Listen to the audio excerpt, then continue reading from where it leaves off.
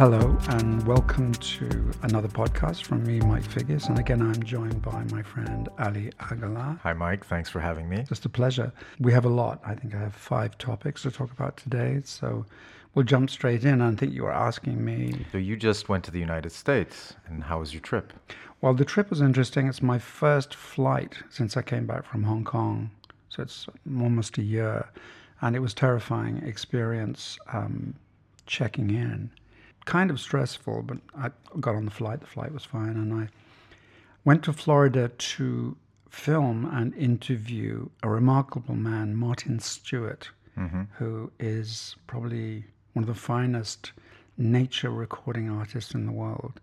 And Martin is poorly. He has fairly advanced cancer.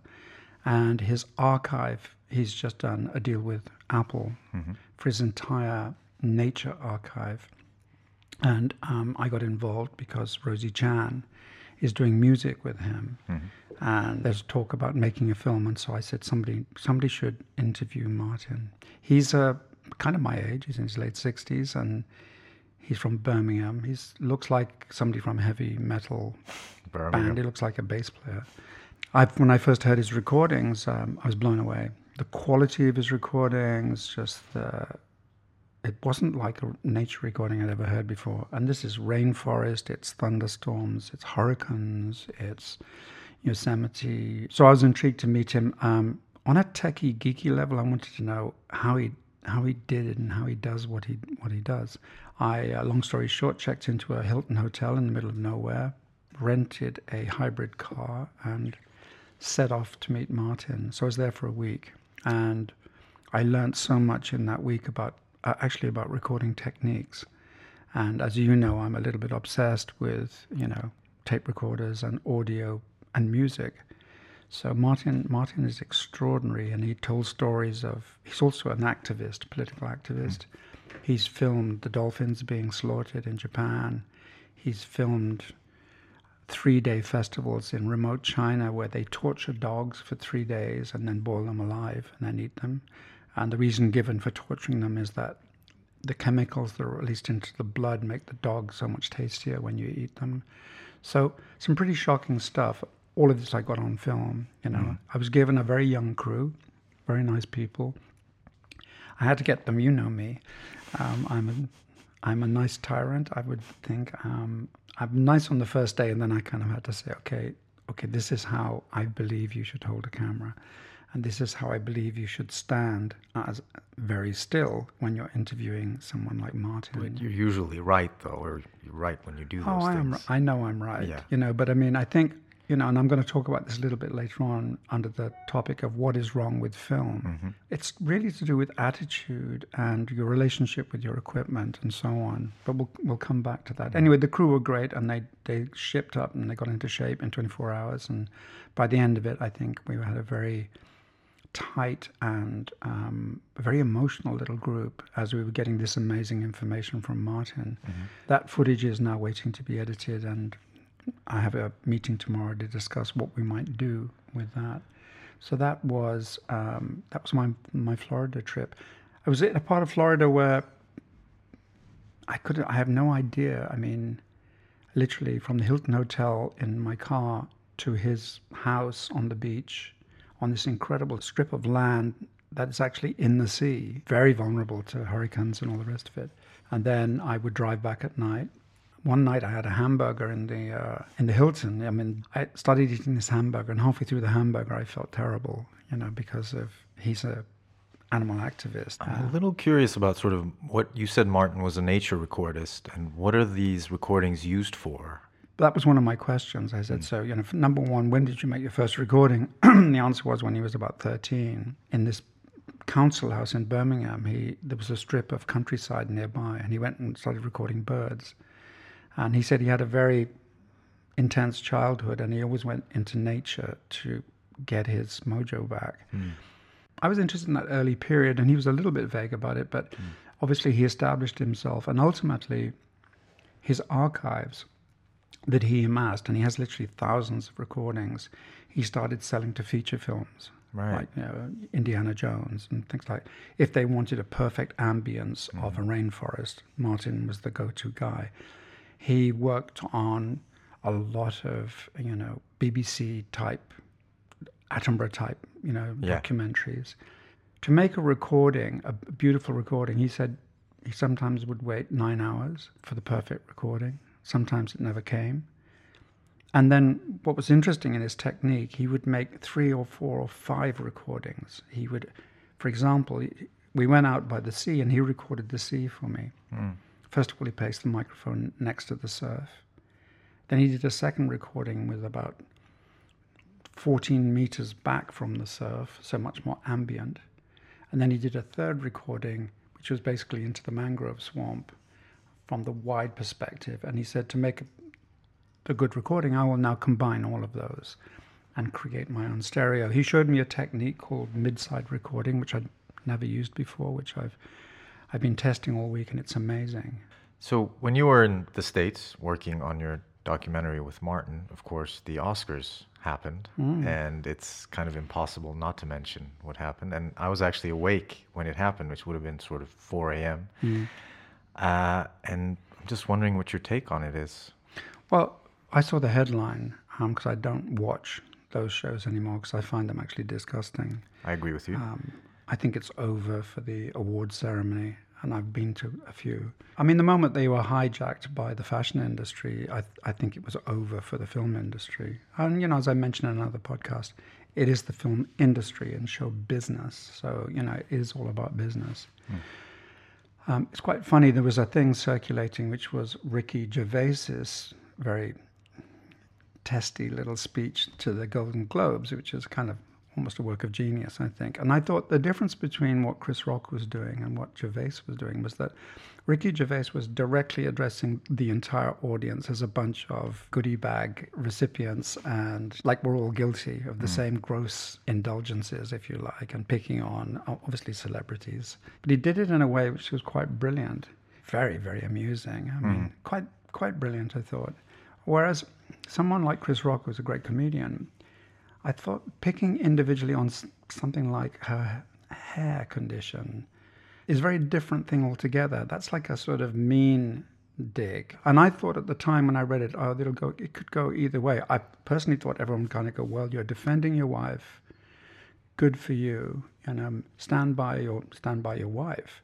It just seemed like when you see Will Smith laughing at the joke, and then something changes, and then you see him going up on stage. It's like something happened in that split second, which sort of made him snap or something like that. Sometimes you have a row with your missus, and then someone says something, and you overreact because you're going to show that you're really going to defend her. Who knows about married couples? So ultimately, the answer to the question is I don't think it's an important enough event in terms of what's going on in the world. I just come back from Florida interviewing a man who told me he has recordings of sort of 10 species that no longer exist. Yeah. And dogs were being boiled alive, tortured, and picked up with pitchforks. And you kind of go, Chris Rock, who cares? Actually, who cares about the Oscars? Who cares about the Globes? Who cares about this? It's a fucking waste of time and money. And now with woke thrown in and political correctness, it has become a travesty, the whole thing. And the readership is dropped. And it's kind of, in a way, it begs the question, the shelf life question, is it over for that kind of an event, as with fashion shows? Yeah, I used to care a lot, actually, when I was younger, as like sort of a young film enthusiast. I used to watch them a lot in the late 90s, and then something happened. I think it was they gave the Oscar to Shakespeare in Love, and I was like, this is not worth it. But I just had a quick question for you. Obviously, you were nominated twice for Leaving Las Vegas, and you were there. And what sort of, was it, could you feel it sort of changing then as opposed to now, or has it changed in the time between then? Well, I remember at the time saying it felt like someone told me I was a racehorse and I was in the 320 at Newmarket. I'm not a racehorse jockey, and I didn't enter the horse, so you're suddenly in the race, and you kind of go, well, I'll just go along for the ride. And there were wonderful things that happened during that time, but being a participant in that was like in being in dream state, and at the Oscars. I mean, I remember the hype leading up to it, and then afterwards I was with my family, and we were in a limo, and we went to one of the parties, and I didn't get in, you know, and they I think they said something like, "Who were you?" I said, "I used to be Mike Viggis," and they went, "Okay, hang on a second, I'll have a word," and then we got in, but it was not like. It just leaves a strange taste in the mouth, doesn't it? No, I mean, you know, I come from a performance art background, and to me, it's all performance art. So Yeah. I always go back to Polanski, whatever his political incorrectness is, but saying, you know, you believe the good reviews, you are duty bound to believe the bad ones too. And the same is true of awards. You know, you win, you lose, whatever. It's got nothing to do with filmmaking. Yeah, it's just entirely surreal at this point. I mean, I find myself looking at the who or what before the awards, Yeah. that kind of thing. Yeah. Anyway, So my next topic, I wanted to do a top up on K-drama. yes. Either I've started to exhaust Netflix's K-Vault. I've been rewatching some of the first K-dramas I watched, you know, and in particular anything with my favorite actress in the world, Gong Ho-jin. So, now if you look her up, it's Gong, as in Gong, but it's also sometimes written Kong because of the Anglification of Korean names. It's very confusing sometimes, but either way, you'll get her on Wikipedia, and she's this unique thing, and I'm holding here, but this is a treasured photograph of me and Gong Ho-jin at an Asian film festival in Italy a couple of years ago, and I met her, and I actually was in awe, and I'm not usually in awe of actors, but actually I had to say, look, I'm just a huge fan, and she's such a sweet person. I want to just talk briefly about her acting style. Sure. So the one I'm watching again, which is on Netflix, which I urge people to watch, is called, and I think I mentioned it also, was Dare to Dream. You did, yeah. Yeah. She plays a TV weather girl who wants to be a newscaster, and it's a love affair between her and one of the main newscasters who finds he's got breast cancer, and she helps him through that. When you watch something again, you're not focused on the plot. And the great thing about watching K-dramas again is you can speed through all the stuff that I think is just part of the thing that makes it 20 episodes where it should be 10.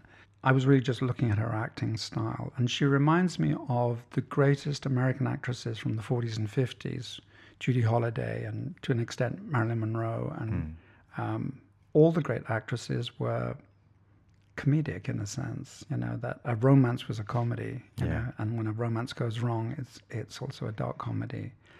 And in that case, the technique is pretty much all about facial expressions and responses.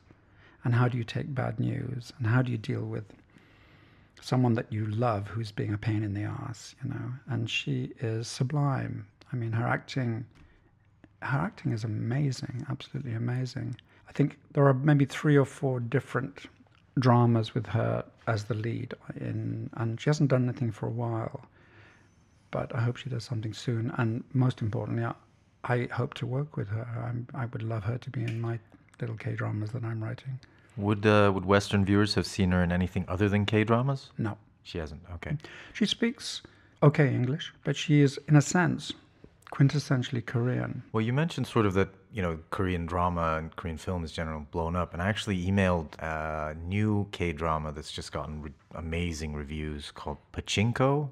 I haven't watched it yet, no. The last crop have not blown me away, I have to say. And I think a lot of that's to do, as I say, with the realization within the Korean industry that this is a big deal. And this is a kind of international, universal item for them that they can make money from. So it's a kind of BTS K-drama moment, I think, because they are very widely watched outside of Korea. You know, obviously in Asia, but now spreading to the West.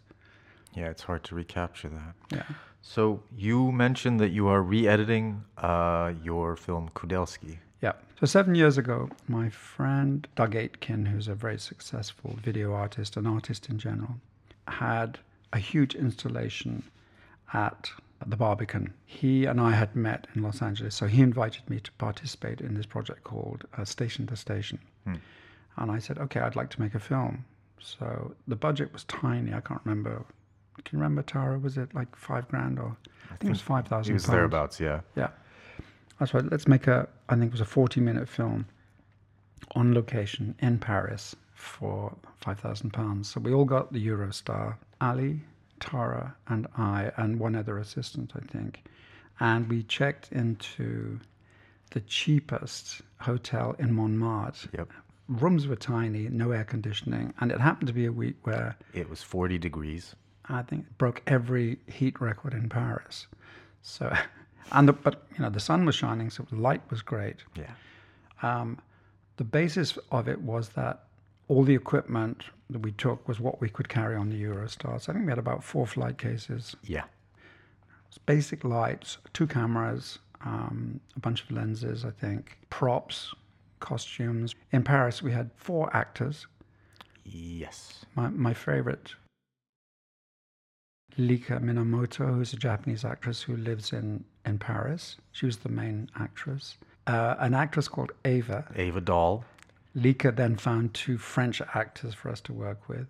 And I'd shot some stuff here in London with a fantastic dancer called Emily that I'd worked with a lot in the past too. We had no locations. We had to steal locations. We ended up shooting in the hotel at 2 in the morning, and we weren't allowed guests, but all our actors were there. I think they thought we were shooting a porno. Meanwhile, people were shagging next door, so we could hear porno sounds coming through the walls, but it was interfering with our artistic endeavor. It was fantastic. Yeah, it was a good time. We ate at one local restaurant, and they liked us, so they gave us permission to shoot there. Yeah, and it has to be said, it was the nicest restaurant on that street, Yeah. like the most authentic, nicest restaurant on that street. I think we'd allowed in the budget that everybody had to eat well. Yeah, That was for me always essential. and we did. Yeah, because I don't think we paid you or anybody. Maybe we paid you. I don't think we did. No. Okay, he's shaking his head. no, but it was a great Yeah. experience. So we got all this footage, and then got the Eurostar back, and then I think in about 5 days I edited it into a film based around a man called Kudelski, who invented the Nagra tape recorder. The tape recorder itself, because I have 3 of them. I have a first version, a late version, and then a mini version. You, Ali, are actually in the film because I used your voice Yeah, as Kudelski was born in Poland, and so you audio describe the history of Mr. Kudelski and of the tape recorder, which ends up with him designing for the CIA and all the major spy agencies in the world with this mini tape recorder, spy tape recorder. And, I got that ready and then we screened it at the Barbican. What I'm doing now is I'm revisiting things that I shot so quickly because we've got a lot of footage, and I've deconstructed it, and I've taken some stuff that I think didn't particularly work very well, and I'm restructuring it altogether with the existing footage. And I'm doing that with a lot of projects, and I'm finding it's incredibly rewarding. I'm going back to photographs I took when I was in my 30s that I thought weren't very interesting, or I thought were interesting, and then looking again and going, finding the opposite, finding really interesting images that I had no memory of even shooting, and so on. So I'm right in the middle of that now upstairs, and that's kind of fascinating. I'm really enjoying it.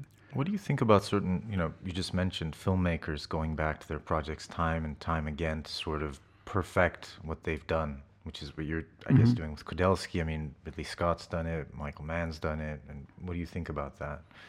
Well, mine tend to be shorter rather than, in the case of many auteurs or filmmakers who want, the director's cut to be longer. And I'm a great believer in, I learned that from doing commercials, that, you shoot a commercial, you make a 1-minute version and you think it's really good, and then the client says, no, I want a 30-second version.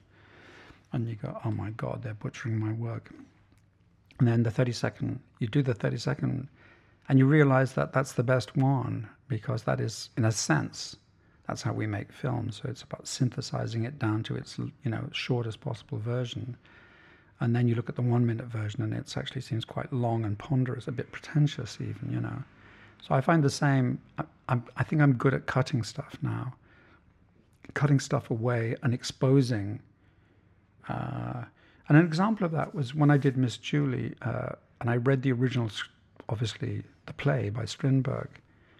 And There's a whole section in the middle which is all about feminist politics at the turn of the 20th century, and it's very out of date, and it reads like propaganda, and you know that when you see the stage version, you go, okay, they've got to get through this political speech now, and finding ways to cut it or incorporate it into something else, on the basis that all work should still be living work. It should still have the potential, if you have the technology to do that. You know, it's tricky with a painting, but not impossible. You can scrape away and overpaint and all that.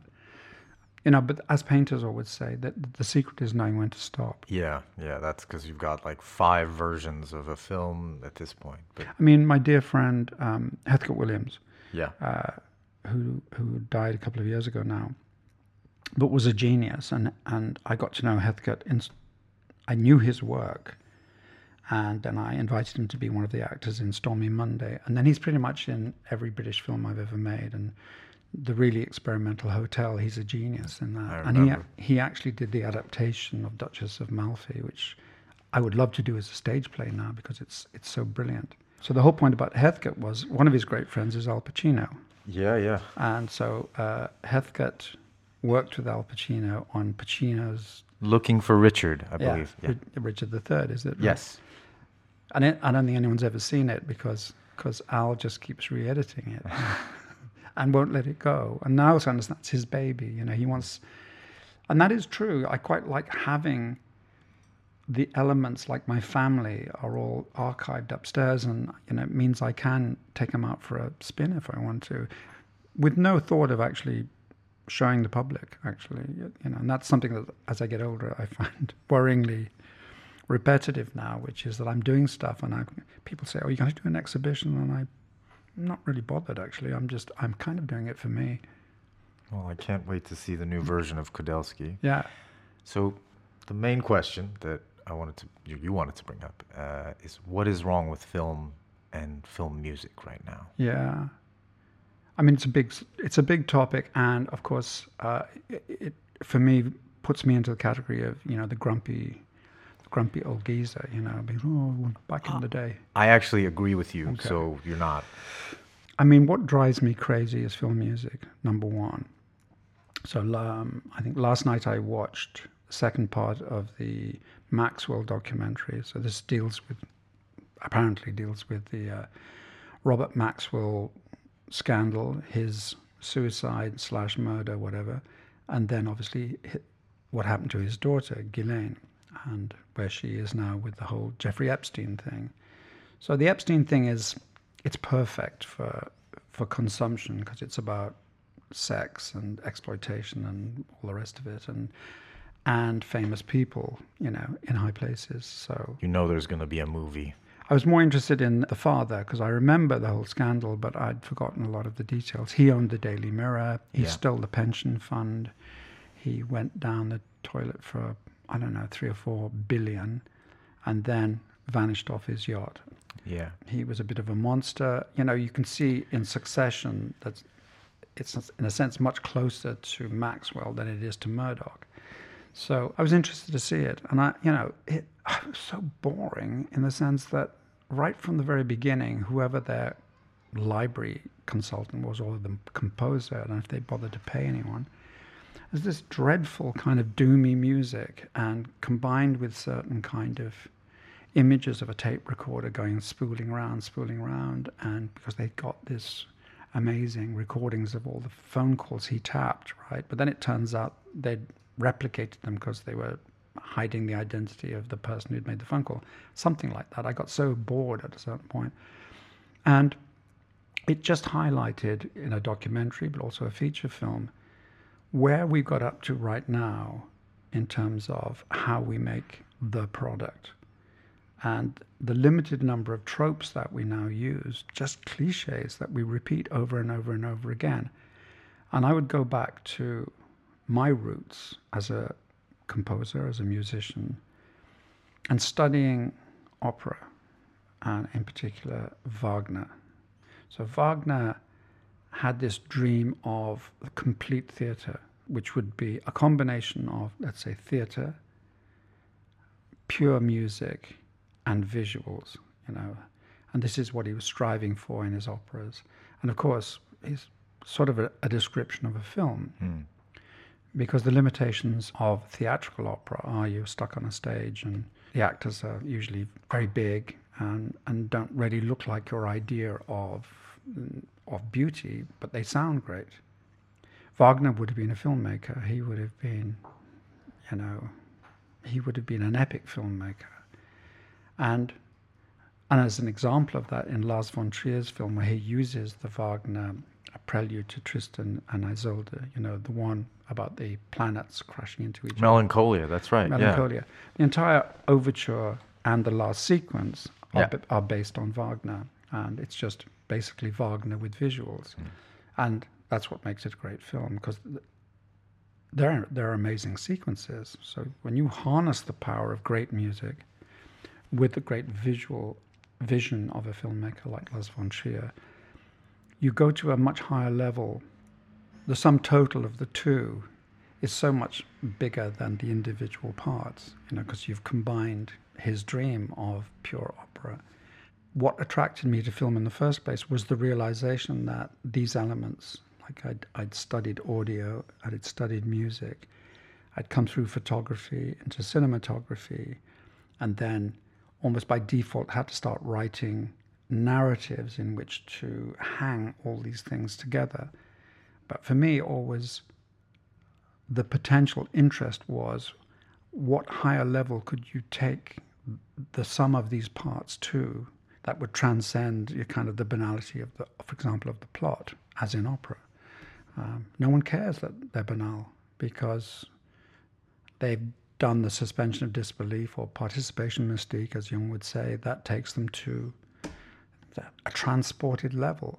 And I don't see that in film right now. I'm not transported. I'm actually bored. I'm irritated, sometimes angry by the crass oversimplification and banality of the techniques that are being exploited ruthlessly by the capitalist elements within production, because I don't feel there are artists at work here at all. And what's really sad for me is the realization that it could have been a contender.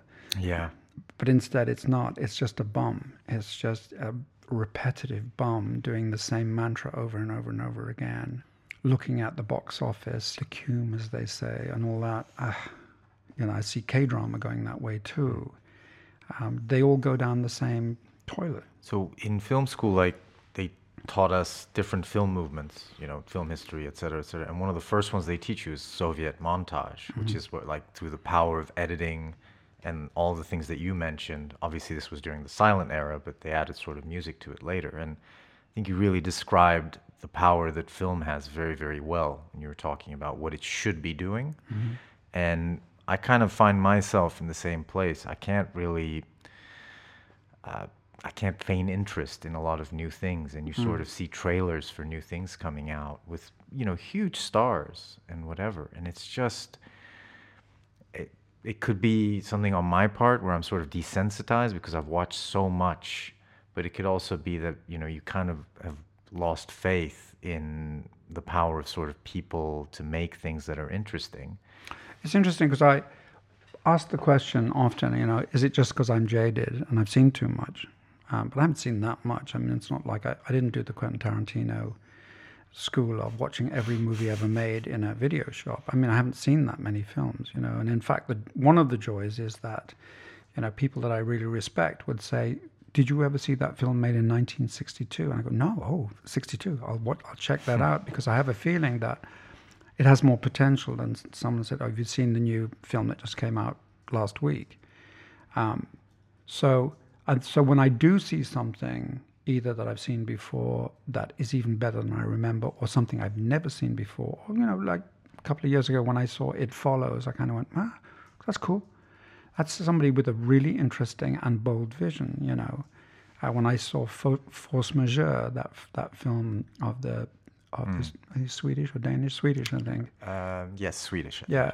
I thought, wow, that's someone who really understands the combination thing, you know, like the sound design was absolutely amazing in that film and so on. So I'm kind of delighted that no, it's like I ate some good food and my taste buds do still work. I just haven't had anything but bland crap for quite a while. I mean, it's just interesting because there's so much being made right now. You know, I'll always look at the BBC will have, you know, this many films coming out this month, and you'll see all these things are being made, but very, very few of them, if any, are going to be any good.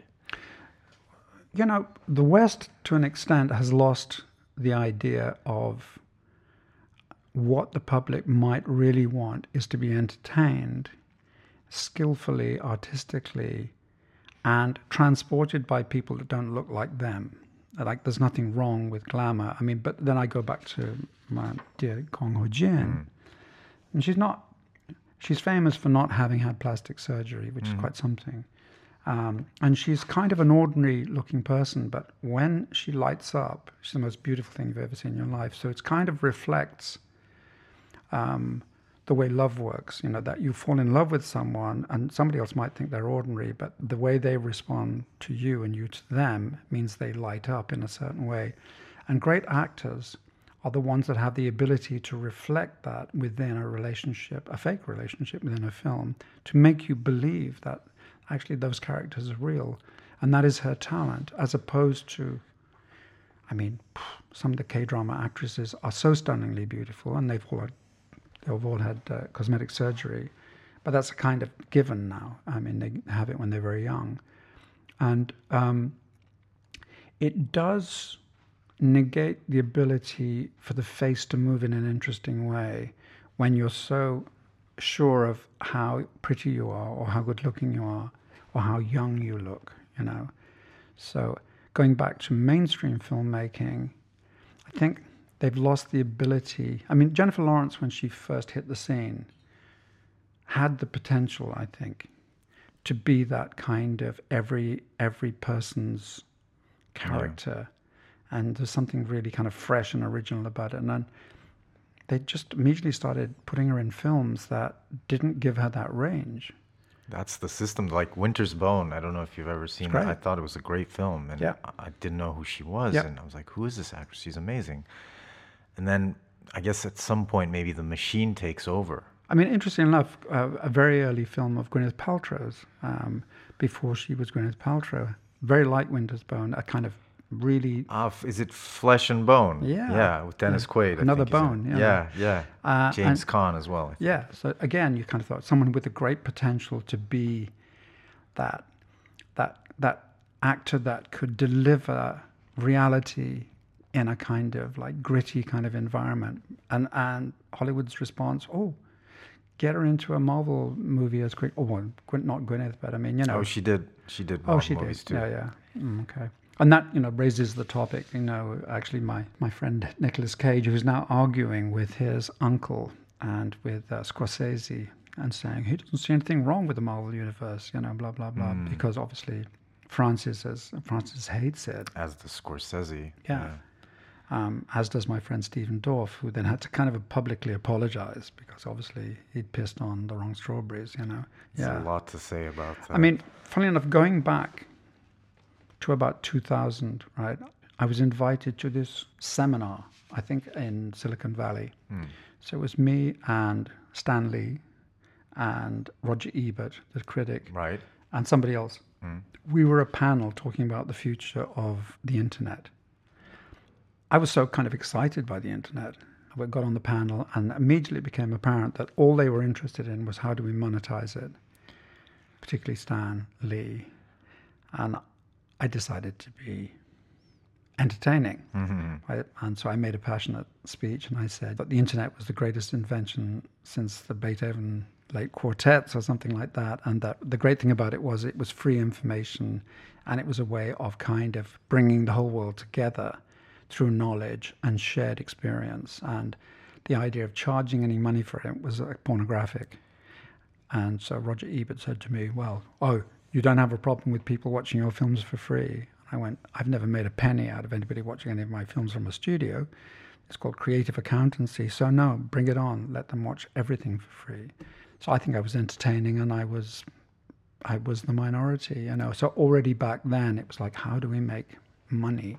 You were right, though, and it pose the question, if the internet hadn't been, well, not maybe invented, but it's Sir Tim Berners-Lee, who's Yeah. British, Yeah. and he decided to give it away for free. What would have happened if maybe someone else had invented Mm. it? And it's an interesting thing. And now you've got Disney Plus, you've got Hulu, you've got HBO Max. So I think we're just getting started in like the streaming wars. Yeah, and Netflix just put their prices up. Yeah, you can't sort of share memberships, which kind of is not good for me. It's an American approach almost, but But going back to, what is wrong with film, music is one of the main villains. And composers, like writers in Hollywood, are clearly the whores of the industry, because they're there for hire. The process of bringing a composer on, or a writer, or a series of writers on, is really just a series of financial negotiations. What's their price? What will we offer them? What's their back end like? And I know, for example, when the bad experiences I had in Hollywood with composing, when Ridley Scott fired me off the Browning version as the composer, I had my revenge, because I then used that score on Leaving Las Vegas.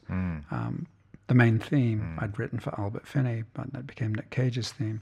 So I was fired because they wanted a real composer. But then I had to listen to Ridley Scott giving him directions of what the music should be saying. And at that point, it's like I felt my soul depart. Well, that's kind of what I wanted to ask you. Like you mentioned the process of sort of composers coming in. So a lot of composers are very lucky if they get to see anything that's been shot, right? They just have talks with the director about what the director wants out of the music. How does that exactly work? The power still lies with production in a big Hollywood movie, and they will actually say, we've done tests, because they'll do temp score. So they'll borrow John Williams and whoever they want. And then they'll kind of do these tests to see how the audience responded to certain scenes with that kind of music, and then they'll change the music. So that will then highlight the kind of music that had the best reaction in that scene. So it's a kind of, I don't know, is it algorithmic or whatever, but they kind of figure it out that way. And it was always thus. A great book to read if you're interested in film is called Picture. It's written by a brilliant American journalist called Lillian Ross. Okay. And it's written in the 50s.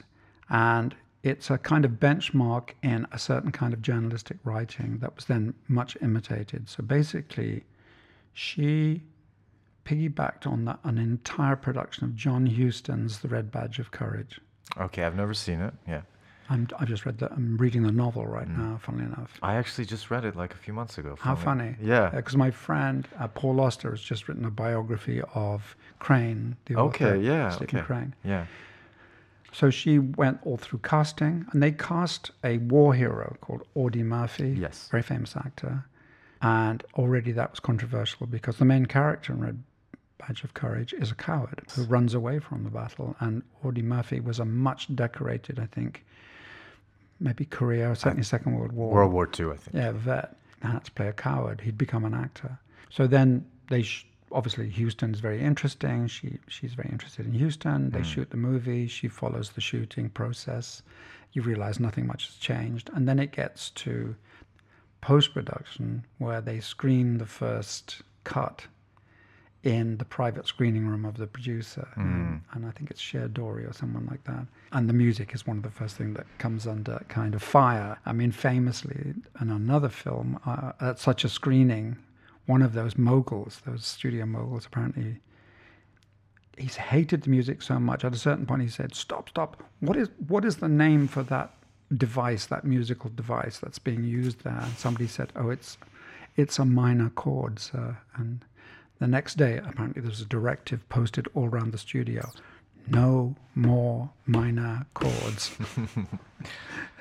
So that's always been the joke about Hollywood. It's just like the music, as I say, is that bring in the clowns, bring in the writers, the hookers. God bless them. And then occasionally, one sneaks through, like the score for One Flew Over the Cuckoo's Nest, which is brilliant. And then things like the Jane Fonda movie where she plays a hooker. Klute, great movie. great score. Yeah. And then In the Heat of the Night, Love Quincy it. Quincy Jones's Jones. score, and In Cold Blood, Quincy Jones. So there are these kind of amazing things that do get through.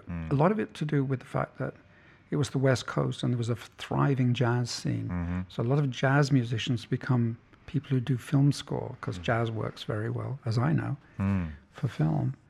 Anyway, cut back to the present tense now, and I long for that kind of a vibe.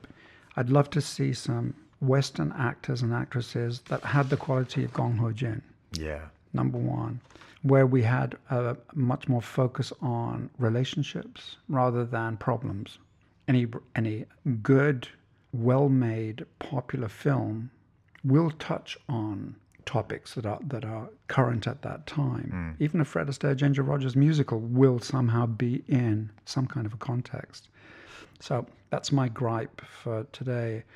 And just really a plea, an encouragement to actually, be a bit bolder and a bit braver when you're making films and take more risks and, I don't know, try harder.